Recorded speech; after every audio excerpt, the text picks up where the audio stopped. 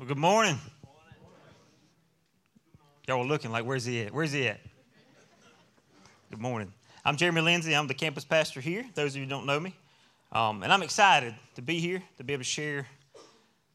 I think it's one of the most influential passages that God's put in His Word that has affected my life. This series that we're fixing to go through called The End of Me, I truly feel like this is going to be something that if you want to grow in your relationship with Jesus, this will knock off a lot of hard edges, but you have to want it. And so, as we start to get cranked up, we're going to be in John chapter 3. And as you turn there, I'm going to pray for us, and then we'll get cranked up. Father, we come to you right now, God, just acknowledging who we're talking to. Lord, you are high and lifted up. God, you are so big. Our small, finite minds cannot even understand how big you are. God, your plans are far more complex than our simple minds can understand. So, God, who are we to think that we can understand the mind of God? Father, I pray today, God, that we would humble ourselves and realize that you're bigger than anything, that you know better than any of us. And God, I pray that we would today, Lord, we would be in submission to you. Father, if we were praying before the service for each person in here, God, that one song, that old hymn came to my mind.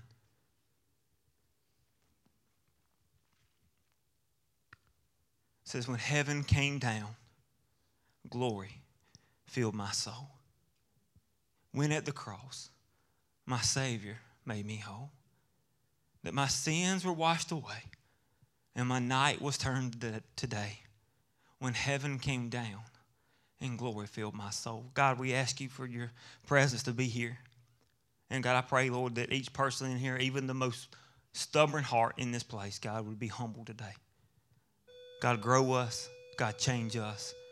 Lord, set us free from our iniquities. In Jesus' name we pray. Amen. So, as we began this series called The End of Me, one of the verses, a passage of scripture that we came to was John chapter 3, and verse 30 is one of the most, it's one that has shaped me the most out of my whole walk with God. But as I began to really study it, I began to see that a lot of commentaries don't focus on verse 30. I'm like, why would you not focus on verse? If I was writing a commentary, that would be the one I would focus on.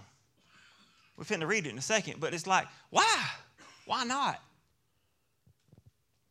I don't know why, but I think a lot of the reason why we don't focus on verse 30 is because we don't want to let go of any more of me than I have to. In verse 30, John chapter 3, verse 30 says, he must become greater and I must become less. Some of your translations might say, he must increase and I must decrease. And so, my heart for you guys today is that you would truly feel the love of Christ, but that you would understand what it means to be less of you. See, that's easy to read that on the page, ain't it? Ain't it? Y'all with me? Come on. All right. That's easy to read on the page. You can read that and it's like, check, I can do that. Y'all at church. Y'all could be somewhere else. Y'all let him become great. No, you hadn't. But we do that. We put that in our list, and it's like, okay, go put down our checkbox and go on. But could your life truly be characterized as someone who is living by John 3:30? Is he increasing in your life and you decreasing? Because that's where it all starts. That's where it all begins. So if I ask you that question, could you honestly say, from the moment I met Jesus, I have been dying to myself every day?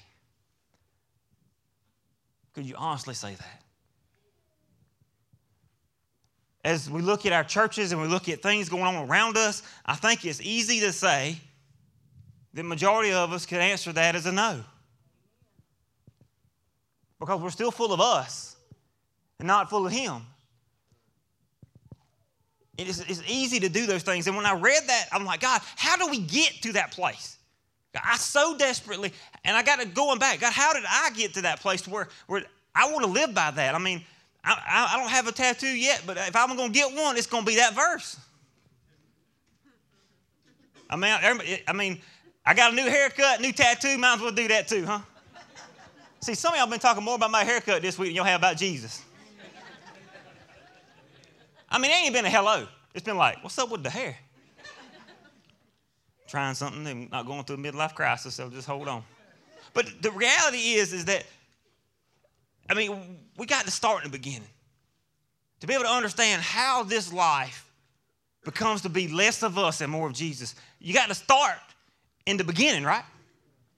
So John 3, I love how John wrote this. Is in chapter 3, it starts off where he's talking about Nicodemus. And Nicodemus comes up at Jesus and he says, Rabbi, we know that you are a teacher who has come from God, for no one can perform these signs you are doing if God were not with him. That's verse 2. Verse 3 says, Jesus replied, very truly I tell you, no one can see the kingdom of God unless they be born again. How can someone be born when they are old? Nicodemus asked.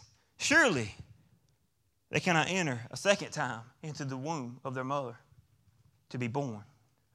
And Jesus answered, very truly I tell you, no one can enter the kingdom of God unless they be born of water and spirit. Flesh gives birth to flesh, but the Spirit gives birth to the spirit. You should not be surprised at my saying, you must be born again. He repeats himself. See, in order for your life to be characterized as someone that is walking with Jesus, that is filled with the Spirit, and that there's less of you than there is of Jesus, that means you have really had to been born again. Truly life change. True met Jesus, heaven came down, glory filled your soul, you walked away marked by the Holy Spirit for ever and ever and ever. Amen. And we have a pile of people that come to church every week to have a religious experience but not a personal relationship. And if you have a religious experience but you're not walking with Christ, then you have never been born again.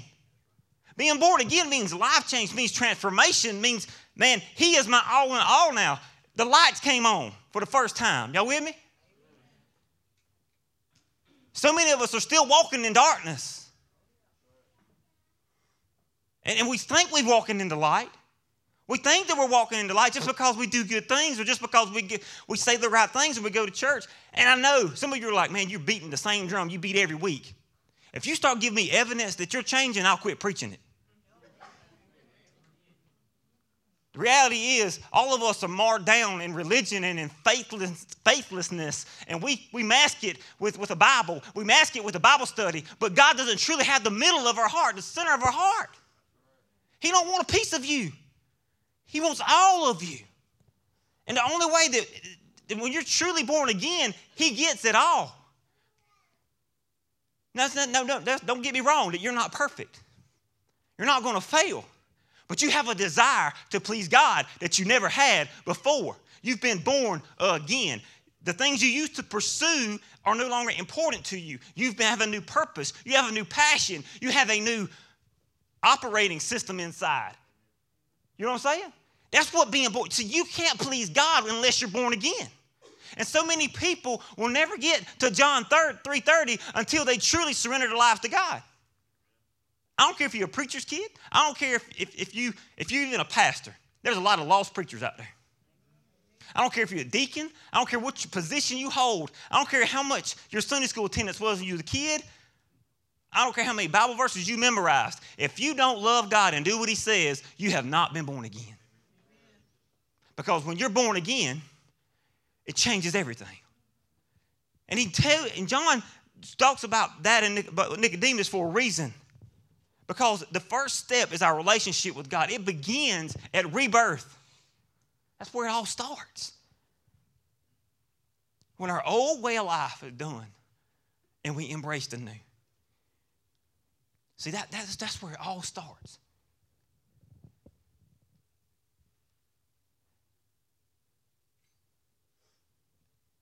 was talking to Mr. Nick last night. We were talking about some things, and it's crazy because it's like, I remember when I first got saved, I was on a job site with a guy, and the man, there was another professing Christian there on the job site, and let me tell you what he was doing. He was slinging out the profanity. He made up stuff I didn't even know that existed. I didn't know you could put those words together, some of them. Y'all know what I'm talking about. Y'all know the type of people. And then in the next verse, he didn't even take a breath, I don't believe. It was just like, beep, beep, beep, beep, beep, beep, and then God's good. And I'm like, what? What? We got a bunch of schizophrenic Christians because that's what he's like. Who am I talking to right now? And my buddy that was with me, he said, man, that don't line up. Now I'm new, okay? I'm growing up where you don't talk to nobody like that. You don't call nobody on their sin. My buddies busted out and said, hey man, that's wrong. If you're confessing to be a Christian, you shouldn't talk like that. He quoted some scripture. He said, salt water and fresh water don't come out the same well. And my man that was standing there, he said, how dare you judge me? How dare you condemn me? You know, only God can judge me. And he said, you're right. I'm not here to judge you, but I'm here to judge fruit. I'm a fruit inspector. And by the fruit that you growing, you rotten to the core. And I'm like, there's tools around here. There's all kind of loose objects. It's fitting to go down for real. But it didn't. The reality is there's a lot of people out there like that. And they paint a picture that you can live any way you want to and go to heaven, and it defames the name of God because God is holy. God desired for us to be made new and be made a new creature, right? We should be changing and transforming. There should be a brokenness in us about sin. That when we sin, we realize that we've sinned against the God that saved us from hell and from eternity separated from him. Why would I not feel ashamed? John 3:16. Come on, can you quote it to me? For God so loved the world that he gave his only begotten Son, that whosoever believeth in him shall not perish, but have everlasting life. Man, please. Check that off, baby. We know that one. Bible school, Sunday school, vacation Bible school, we got it. But let me put it in context to you. I heard something this week from Billy Graham's daughter. Now, that old gal can preach now. But she said one thing her mama taught her was when she read scripture to make it personal because it made you realize that God was talking to you. So I'm going to use a little bit in here.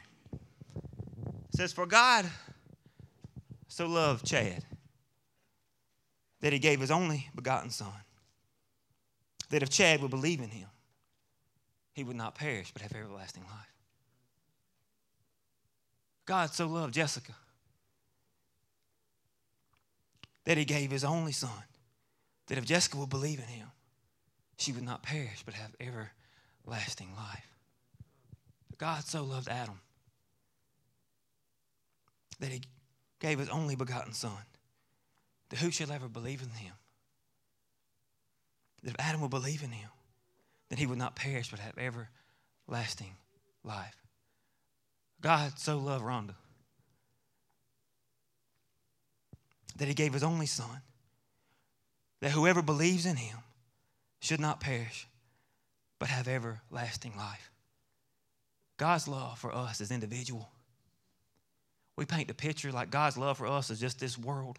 We sing songs when we were a kid. He's got the whole world in his hands, and we think of it like that. But he so loved you that he gave Jesus so that we wouldn't perish but have everlasting life.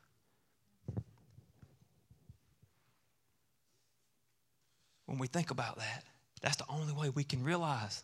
It's the only way John 3:30 will come to life in us, to realize that he loved you so much that he sent Jesus to be your sacrificial lamb so that you would not, if you believed in him, you trusted him, you followed him, then you would not die, but you would have eternal life, everlasting life.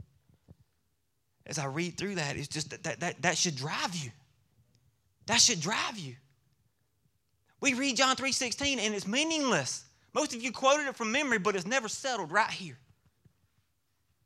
You will never be willing to deny yourself one thing until you realize what God has denied himself of.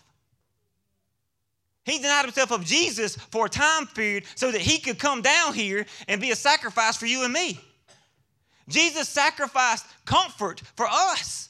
Jesus came so he could identify with you and me, our struggles. He chose to be beaten. He chose to allow himself to be lied to, lied about, hurt. He chose that so that you and I could know him through the rebirth of ourselves when we follow him. Man, how amazing is that?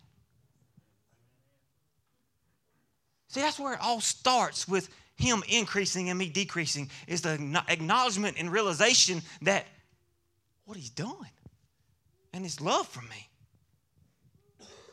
I can believe in you. I can believe in Chad. I can believe in this man. But that until he gets up and he shows me that he loves me, then I'm not really going to think that I'm not going to follow him anymore. I'm not going to put any confidence in him, because he can tell me anything, right? But until he acts on it, it shows his love. See, God could have said all he wanted to say, but he acted on his love by sending Jesus to die on the cross for us. So a lot of us say we love Jesus, but we never act on it. And when we say it's more of you and less of me, that's us acting on it, being the end of me. See, and as the chapter continues, it brings up the guy named John the Baptist. And I love John the Baptist, because John the Baptist, he's the one that penned these words: he must increase, I must decrease. How can a man say those things? How? I mean, John was born, and his parents, God told his parents what his mission was.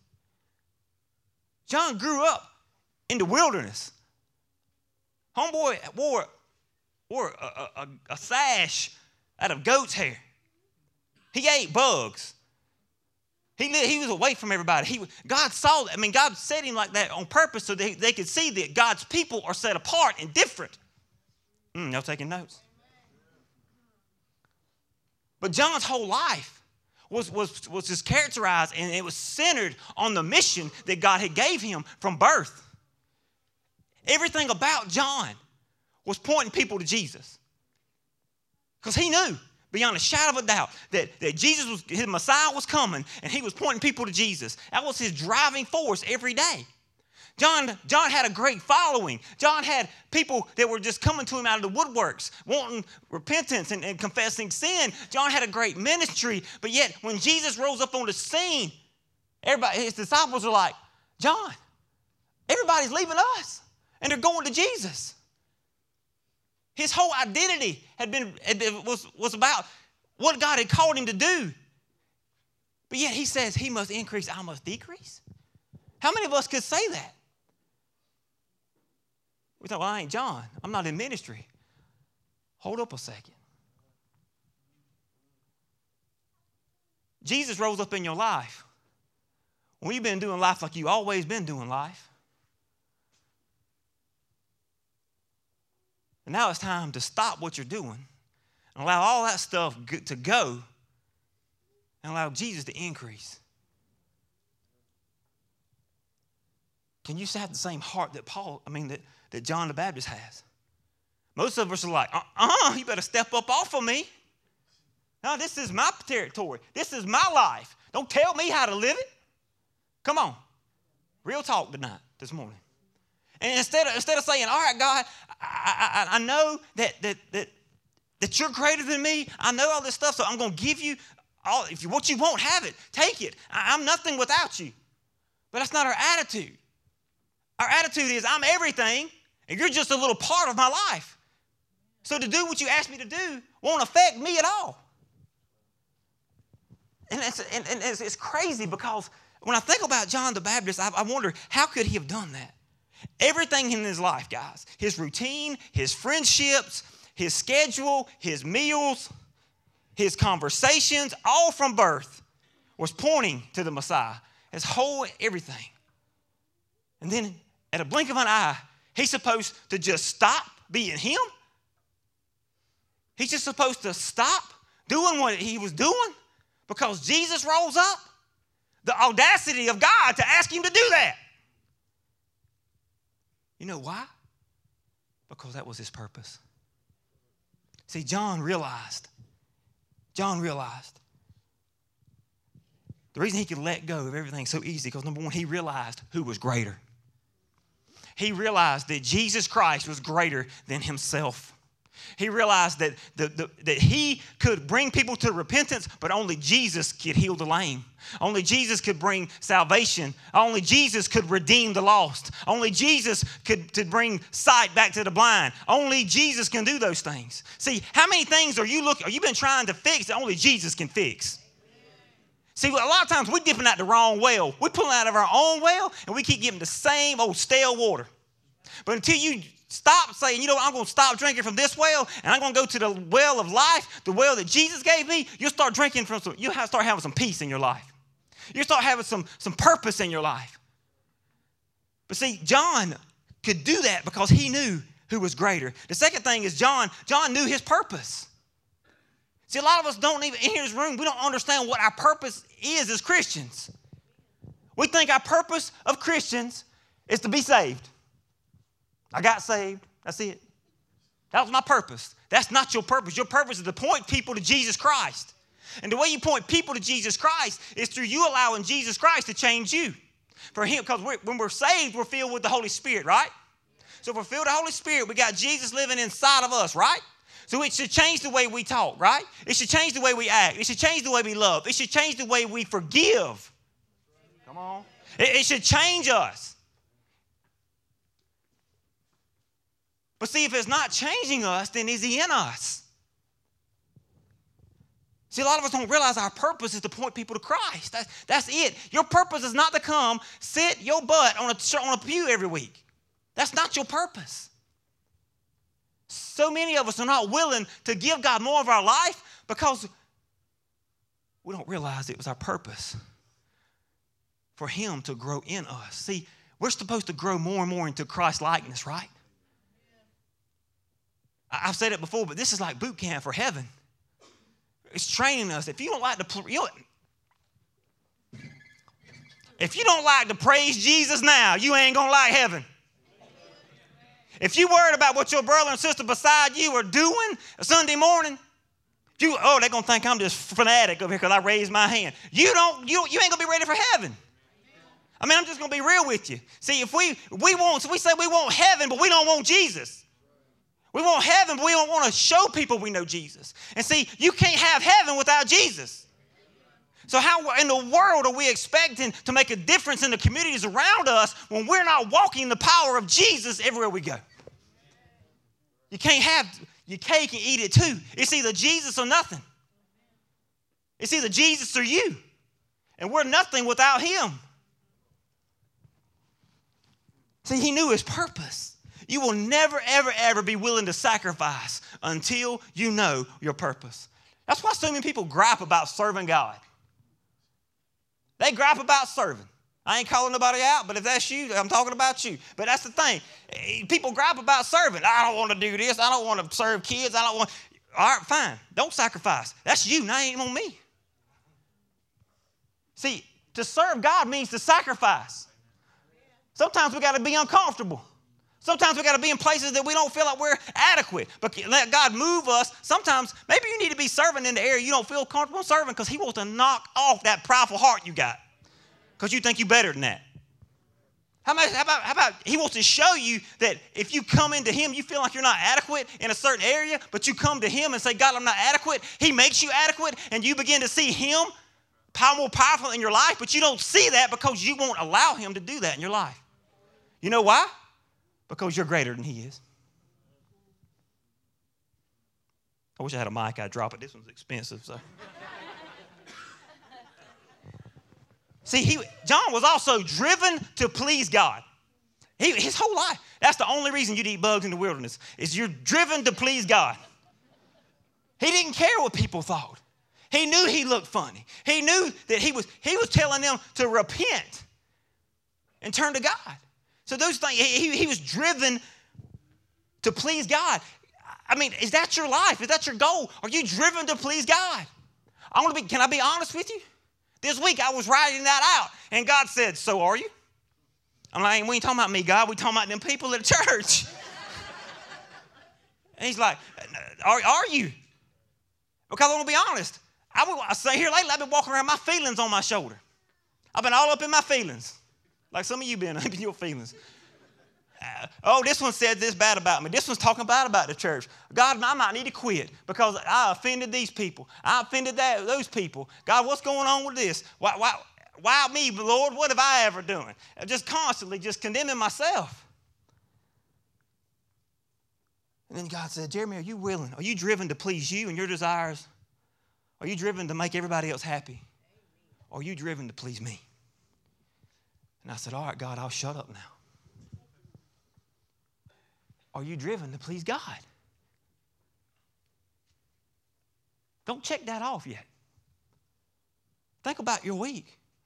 Think about your attitude. I'm telling you guys, this is real life here. I don't preach because I'm trying to get some exercise. This is the reality. Either we're pleasing God or we're not. Either we in or we out.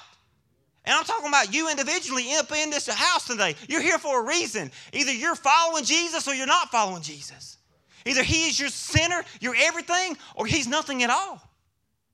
And so that's the reality. See, John knew that he was driven to please God. Man, he made a huge impact. The way we make an impact is being driven by God. Amen? The last thing is that John knew his place. See, a lot of us need to know our place. Some people need to realize that they ain't the pastor. Well. Some people need to realize that you are where you are for a reason. See, John knew his place. I love this in verse 29. It says the bride belongs to the bridegroom. The friend who attends the bridegroom waits and listens for him and is full of joy. When he hears the bridegroom's voice, that joy is mine and is now complete. He says, when he listens for the bridegroom, when he hears him, his joy is complete. He's the friend of the bridegroom. See, the bride is Christ. The bride is the church. All right, the bridegroom is Christ coming to get this bride. We always think that we the bridegroom. We're in control. But what John's saying, he realized his place. He's the friend of the bridegroom. He's the friend of Jesus.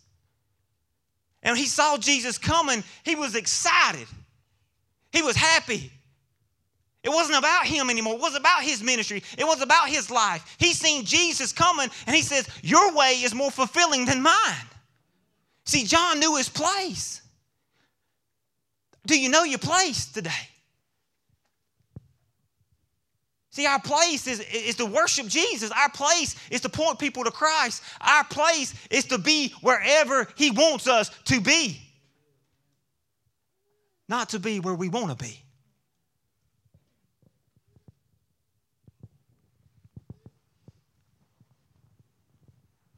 Boy, it's going to be long. I'm going to let 2 things in. This is going to be a bad day for y'all. The reality is, the only way you get to being a man or woman whose life is characterized by John 3:30, he must become greater and I must become less, is that you realize that he, number one, is greater than you. You realize your purpose in him, that you're driven to please God, and that you know your place. Now, that's for all you note takers. Now I'm finna preach. Y'all ready? See, the thing is, he must decrease and he must increase and I must decrease. That part. What he says in that, he says that the joy is mine and is now complete. See, how many of us can say that we're joyful Christians? How many of us can say that we walk and we have the joy of the Lord? It's one thing that me and my wife both struggle with is having joy. And this week, man, God just slammed me upside the head. See, so many of us walk without joy because our feelings are more important than what God says we should do in a situation. We're worried about our feelings instead of worrying about what God says. Because we've lost sight of our purpose. We've lost sight of who is greater. See, sometimes we spend so much time struggling in misery because we won't deny ourselves of our feelings. God's saying, if you will just do this, if you would just stop whining and complaining, your life would be filled with so much peace, with so much joy. See, guys, I want to tell you something. When we cling on to all this meaningless stuff, it's so much meaningless compared to the joy God gives you. I've been holding on to stuff that hurt from the past. You know what it's been doing? It's been holding me still. It's been anchoring my soul way back here. God's got this designed for me, but I'm hung up on the past because I'm worried about my feelings and my rights. But when I got Jesus in the center, I cut the anchor, and I'm like, I'm going to you, Lord. And it's time for some of you today to cut the anchor and stop worrying about all that junk and put him at the first, at the center, in the middle. You know what I'm saying? Y'all look at me like I'm talking Chinese here.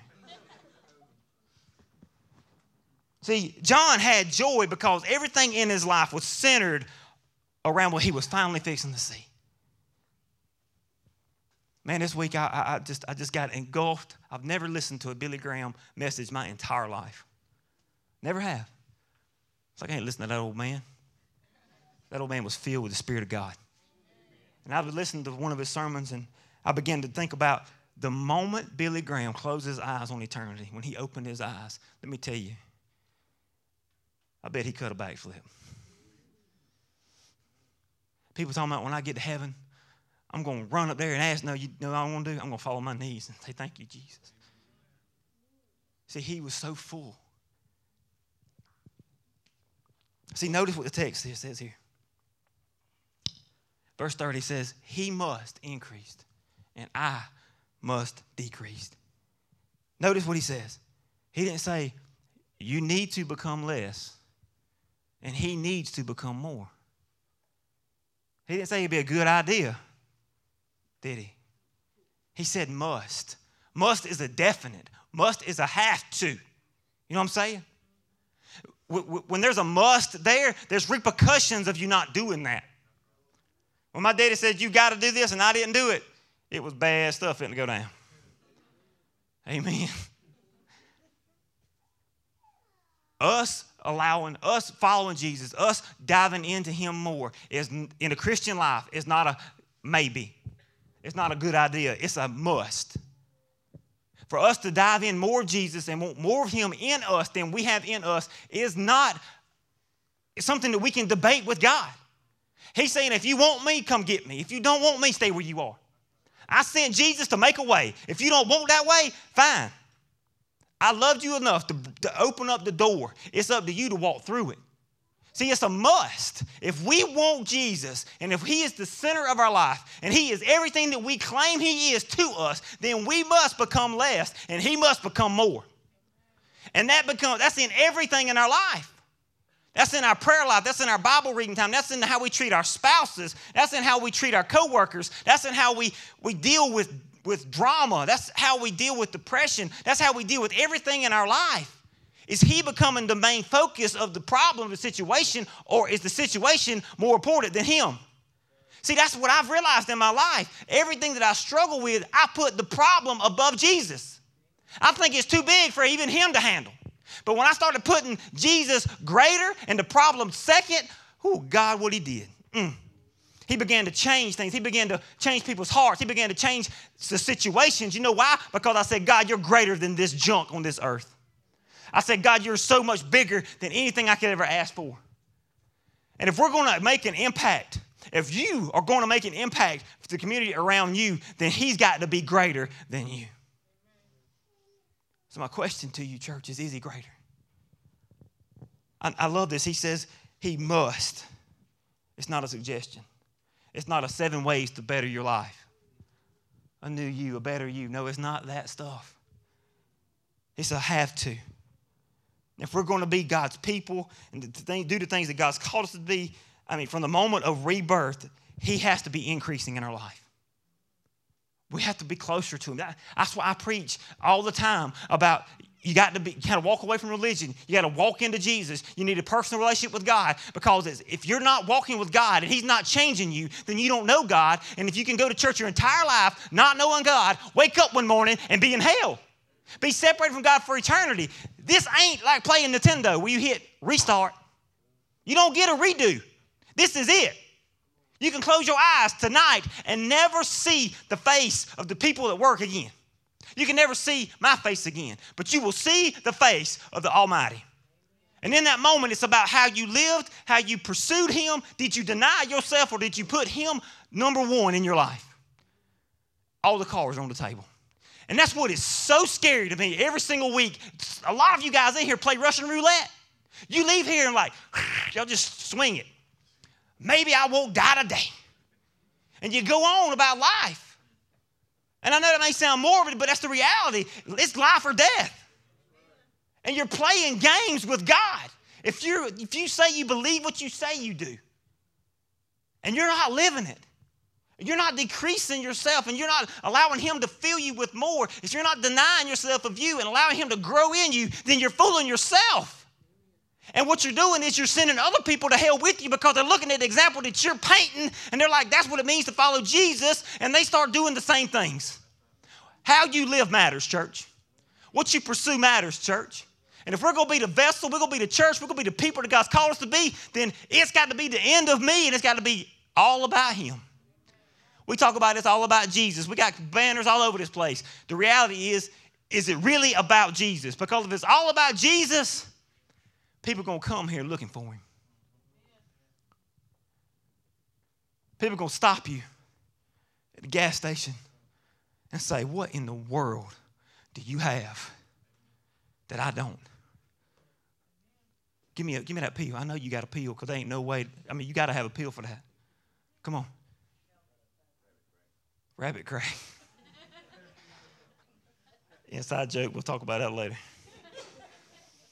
It's just like you got to have something. And what I've realized, church, and can I confess a little bit to you, is when I'm living and when it's all about me, guess what? I don't hear that much from anybody else. I don't hear. What's wrong? What you got? What's different about you? I don't hear that no more. I used to hear that. If we don't hear that, then it should be a gut check of, all right, am I being intentional? I used to get out of the truck every morning saying, God, who needs you right now? Show me. We're going to go get them right now. And through walking with God, oftentimes what happens, if you're not careful, your own selfish ambition, your own pride will override him, and you not even know that your priorities are greater than his. You know why? How you can tell that? When you don't have a ministry at all. When you just do life and you're looking around wondering, why ain't nobody changing? That's because you're not pursuing God and they're not seeing him real in your life. We always talk about revival. God revive us. You need to start praying, God revive me. God's not going to change nobody until he changes you. It's like, if I pour honey on Miss Barbara and she starts walking around you, it's going to stick to some of you. You can't have the Holy Spirit in you and you walk in the power of the Holy Spirit and then not rub off on somebody, because that's how God designed it. But if there's a lot of us in us, Bible, what does the Bible say? Flesh bursts flesh. Carnality equals carnality. But when you're walking in the Spirit, Spirit bursts spirit. When we're walking in the Spirit, people see what you have and they're like, I want that. And they see that in your life. And so many times we preach that about God, your purpose is for God to use you. That's fruit of God changing you inside. And it's so important, church. If we're going to be the people that God's called us to be from the moment we're born, guys, we got to let go.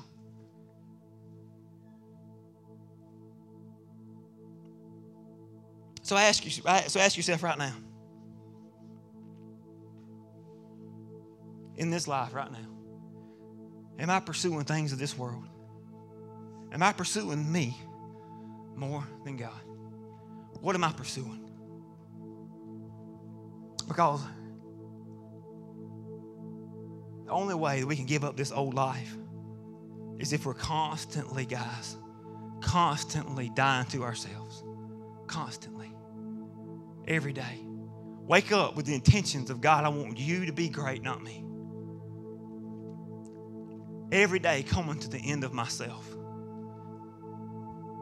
I try to every afternoon, every night when I come home. Sometimes it's the wee hours in the morning when I stop working. But when that happens, I'm starting to try to make an evaluation of my day and say, God, were you number one or was it me? And make adjustments. Some of us live life our entire lives and never make adjustments. It's time for some of you to make adjustments today. It's time for some of you to change today. I want you to understand something. See, our entire lives looks like this most of the time. We're just full. These balls represent my life. It represents me. It represents my control. This is me. This is everything in me. This is what was born. This is what I was born with. This is what everything that is about me is right here. But when he starts increasing and I start decreasing, man, it's so funny what happens. Is the more of God is poured in me, the more of me that's pushed out. The more of me that's pushed out. And some of you, you started this race out and you've seen a little bit of stuff fall, but you kind of quit. You're like, that's as comfortable as I'm going to be, God. I don't want no more. He don't want that. It's all or nothing, right? He don't want you to be born like that. He don't want the day you die, if it looks like that, he wasn't everything. Every day you get up, a little bit more, Lord. A little bit more, Lord. God, give me more, Lord. God, give me more, Lord. God, give me more, Lord. God, give me more, Lord. Come on. God, give me more. Is that you today? Lord, fill me up. God, fill me up. Until he's overflowing. And there's less of you. See, that's what we should look like right there. We should be people so full of God that when we look at who we are, we don't recognize the man we once were or the woman we once were. That's what it's about, church. That's the center of the Christian life, is that when we follow Jesus, we're so centered on him that he is more important than us. He is increasing and we are decreasing. Our lives should be a life. We should constantly be hearing sin hit the ground. It should be falling like that from us every day. Every day. But most of the time it's silent because there's no change, there's no desire, there's no passion.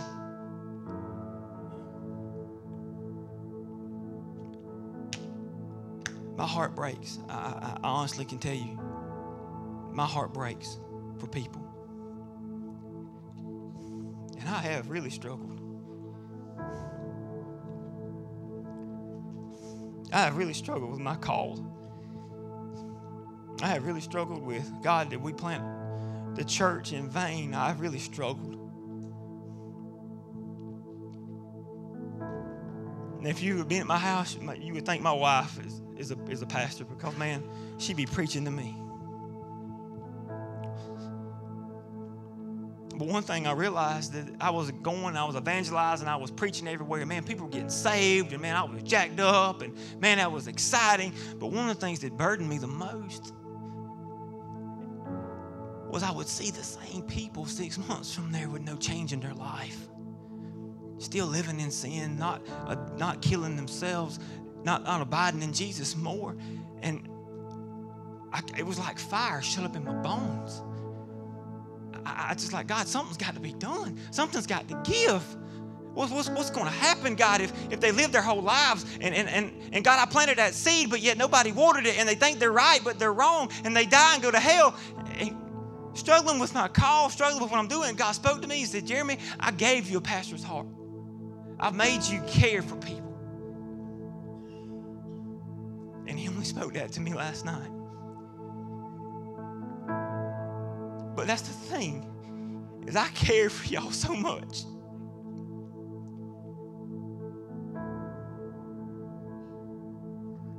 And I wish to God y'all could feel the anguish in my heart week after week. When I look out in this congregation and some of you look like, well, you should shut up. I got somewhere to go. When I look out here and I see just nobody's interested. And we give altar call and it's like, you know what? That was for somebody else. God, I'm telling you guys, this ain't a game we playing. This is forever and ever. This is eternity. And God did not call me here to waste my time or his. So either we're going to do this thing or we not. And I will share my heart. All of it. If you come back, great. If you don't, I love you. But here's the reality. I see people fade in and fade out week after week. Seems like your attendance is kind of just, it don't have no rhyme or reason behind it. Some people show up when they serve. Some people show up when they don't. It ain't about Jesus. It's about just a checkbox. I want you to listen to me now. I love you guys so much. I so desire for you to have that passionate relationship with Jesus. I so desire for you to, when you wake up in the morning, you feel the Holy Spirit. I so desire for you to make much of God. And I've made statements from the pulpit. I wish I could slap it into you. I wish I could inject you with it. If I could do it, I would do it, but I can't. And that's the anguish in my heart because I feel like I'm a man shouting with my hands. I'm handcuffed because you got to make that jump. You got to love him. You got to want him more. And I feel like so many of us, so few of us actually truly see God. Many people treat Jesus like they have a love affair. They come and Jesus is your mistress. You come to church on Sunday and you claim that you love Jesus, but you go back to the life that you really love Monday, Tuesday, Wednesday, Thursday. It's just a love affair. You're just fooling yourself because you're in love with your old life. You're in love with the life you're living. You're not truly in love with Jesus because if you truly love Jesus, you would allow him to change you and transform your life. We say that we want to get rid of sin. We say that we're tired of struggling with porn, but yet you go to that porn site tomorrow. You say that you're tired of struggling with lust, but you intentionally look at stuff that you know is going to send you down that road. You don't love Jesus. You love the sin. And God's called us to be a people that are pursuing him, church. I don't want to be anything else. I want to be what he wants me to be. Amen.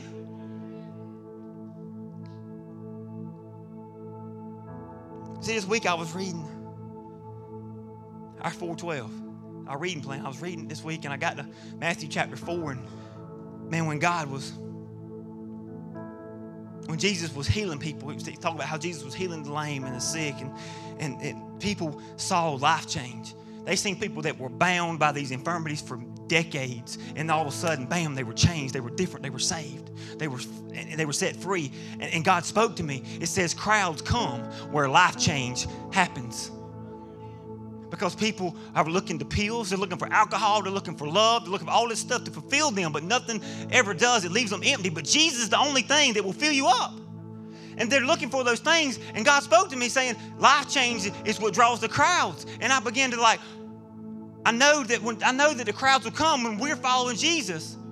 And as I look at our attendance, we're down by 30 people from last year this time. So I dare ask you, I want you to look around. Where are the crowds of people looking for Jesus? Do we truly love him, or are we just having a love affair with him on Sundays? Are we allowing him to change us and move us? What are we doing? And you can say, you ain't preaching good enough. Probably not. You can say, Dallas is not doing this, or Jeremy's not doing that, and worship music could be better. It's time for you to stop thinking about this being something that consuming me, and let me pour this out for you, God.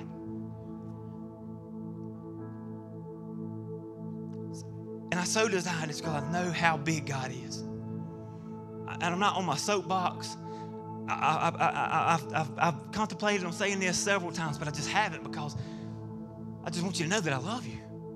I want this for you, not from you.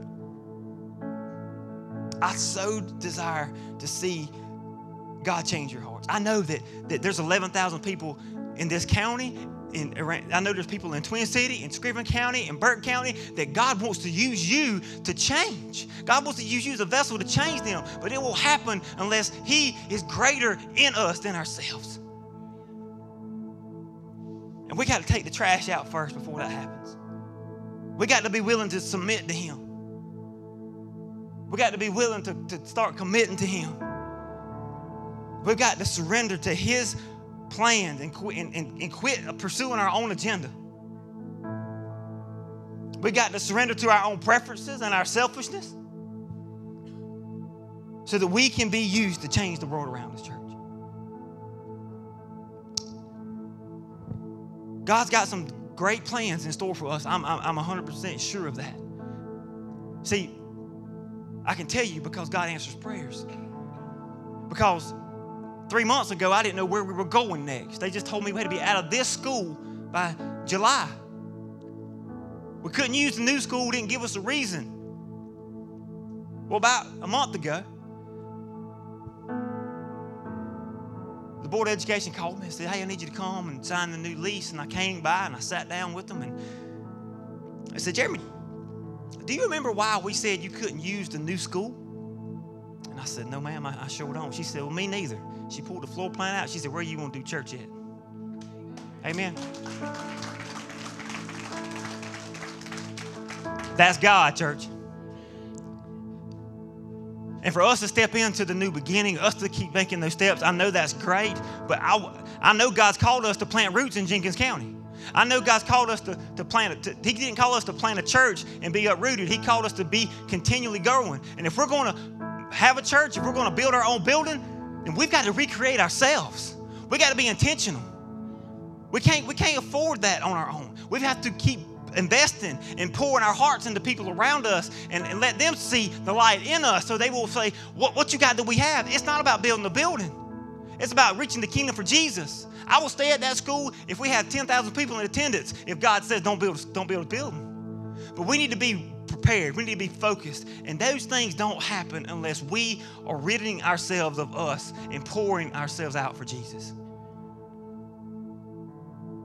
There's a lot of us in this room that we cry out and complain every week. I'm one of them. God, I want more of you. Why ain't you happening yet? And God just told me to shut up, that when I make much of Him with me, people will make much of Him. Same thing with you. Same thing with you. Hey, Russ, put John 3:30 on there. For us to make a difference in this world, for you to make a change in the life around you.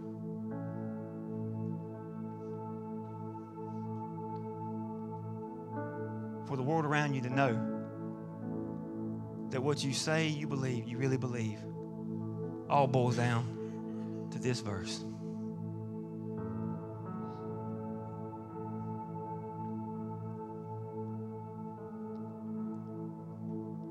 That He must increase. 3:30. He must become greater and I must become less. I want you to repeat this with me. I want you to put your name where it says I. Say, Jesus must become greater and Jeremy must become less. Jesus must become greater and Jeremy must become less. Let that sink down. See, not just a church service is at stake here. Our church service should be a celebration of what God's doing in your life all throughout the week. And when that happens, when He's active in your life, Monday, Tuesday, Wednesday, Thursday, guess what this is going to be? Something that you never thought would ever happen. We would feel the presence of God. There will be things happening, healings happening, things happening in this service like you've never experienced because He's moving in your life. He's active in your life. This ain't about me. This is about us. So how about all of us commit today to this being the end of me and say, Lord Jesus, you must become greater and I must become less. That's the invitation, church. As we get ready, as the worship team comes forward, if you don't know Jesus as your Lord and Savior, if you truly have never surrendered your life to Him, if you've truly never given Him the keys to your heart, I want to challenge you today and say, that's me. I want to give my life to Him. I want to surrender my life to Him for the first time today. I want to truly give my life to Jesus. That I want to make Him the number one in my life. If that's you today, just raise your hand. We want to celebrate. We want to clap. We want to celebrate like crazy.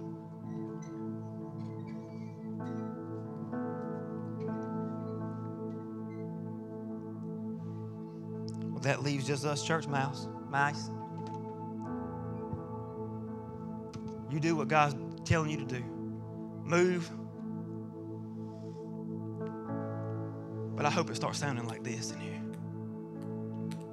Lord, I hope it sounds like this. I hope it just keeps flowing. I hope we stay here till 2 o'clock. People just saying, I want to get right with God. People saying, I want more of you, Jesus, and less of me. And I want when you leave here for it to look like this. But you got to be intentional, church. You got to want it. It just don't happen.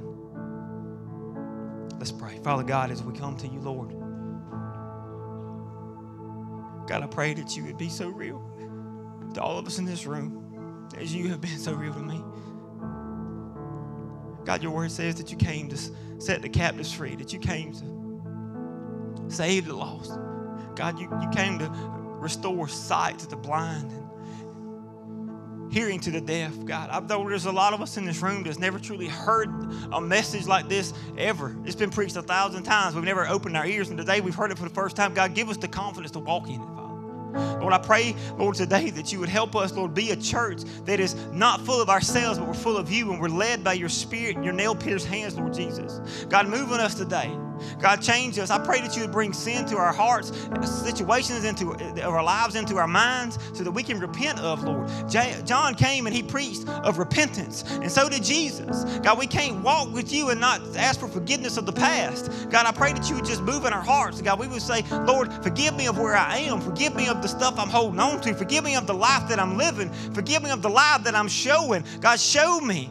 God, help us be those people today. God, speak to our souls. God, speak to the center, to the core of our being, God. I pray, God, that you would, God, chain us with conviction so that we can't live here. We can't leave here the same. God, change us all. Change me. Lord, I pray we leave here with the reality that you must become greater and I must become less. And we would every day fill our names with that void. God, please, I ask you. God, I come to you asking you, Lord.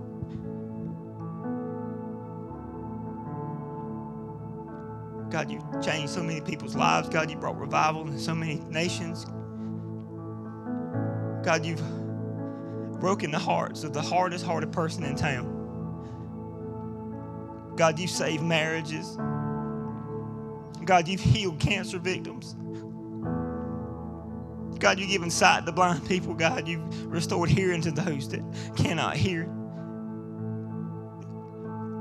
God, you have done so much more than we could ever ask. And God, we ask you, we beg you right now, God, do it again.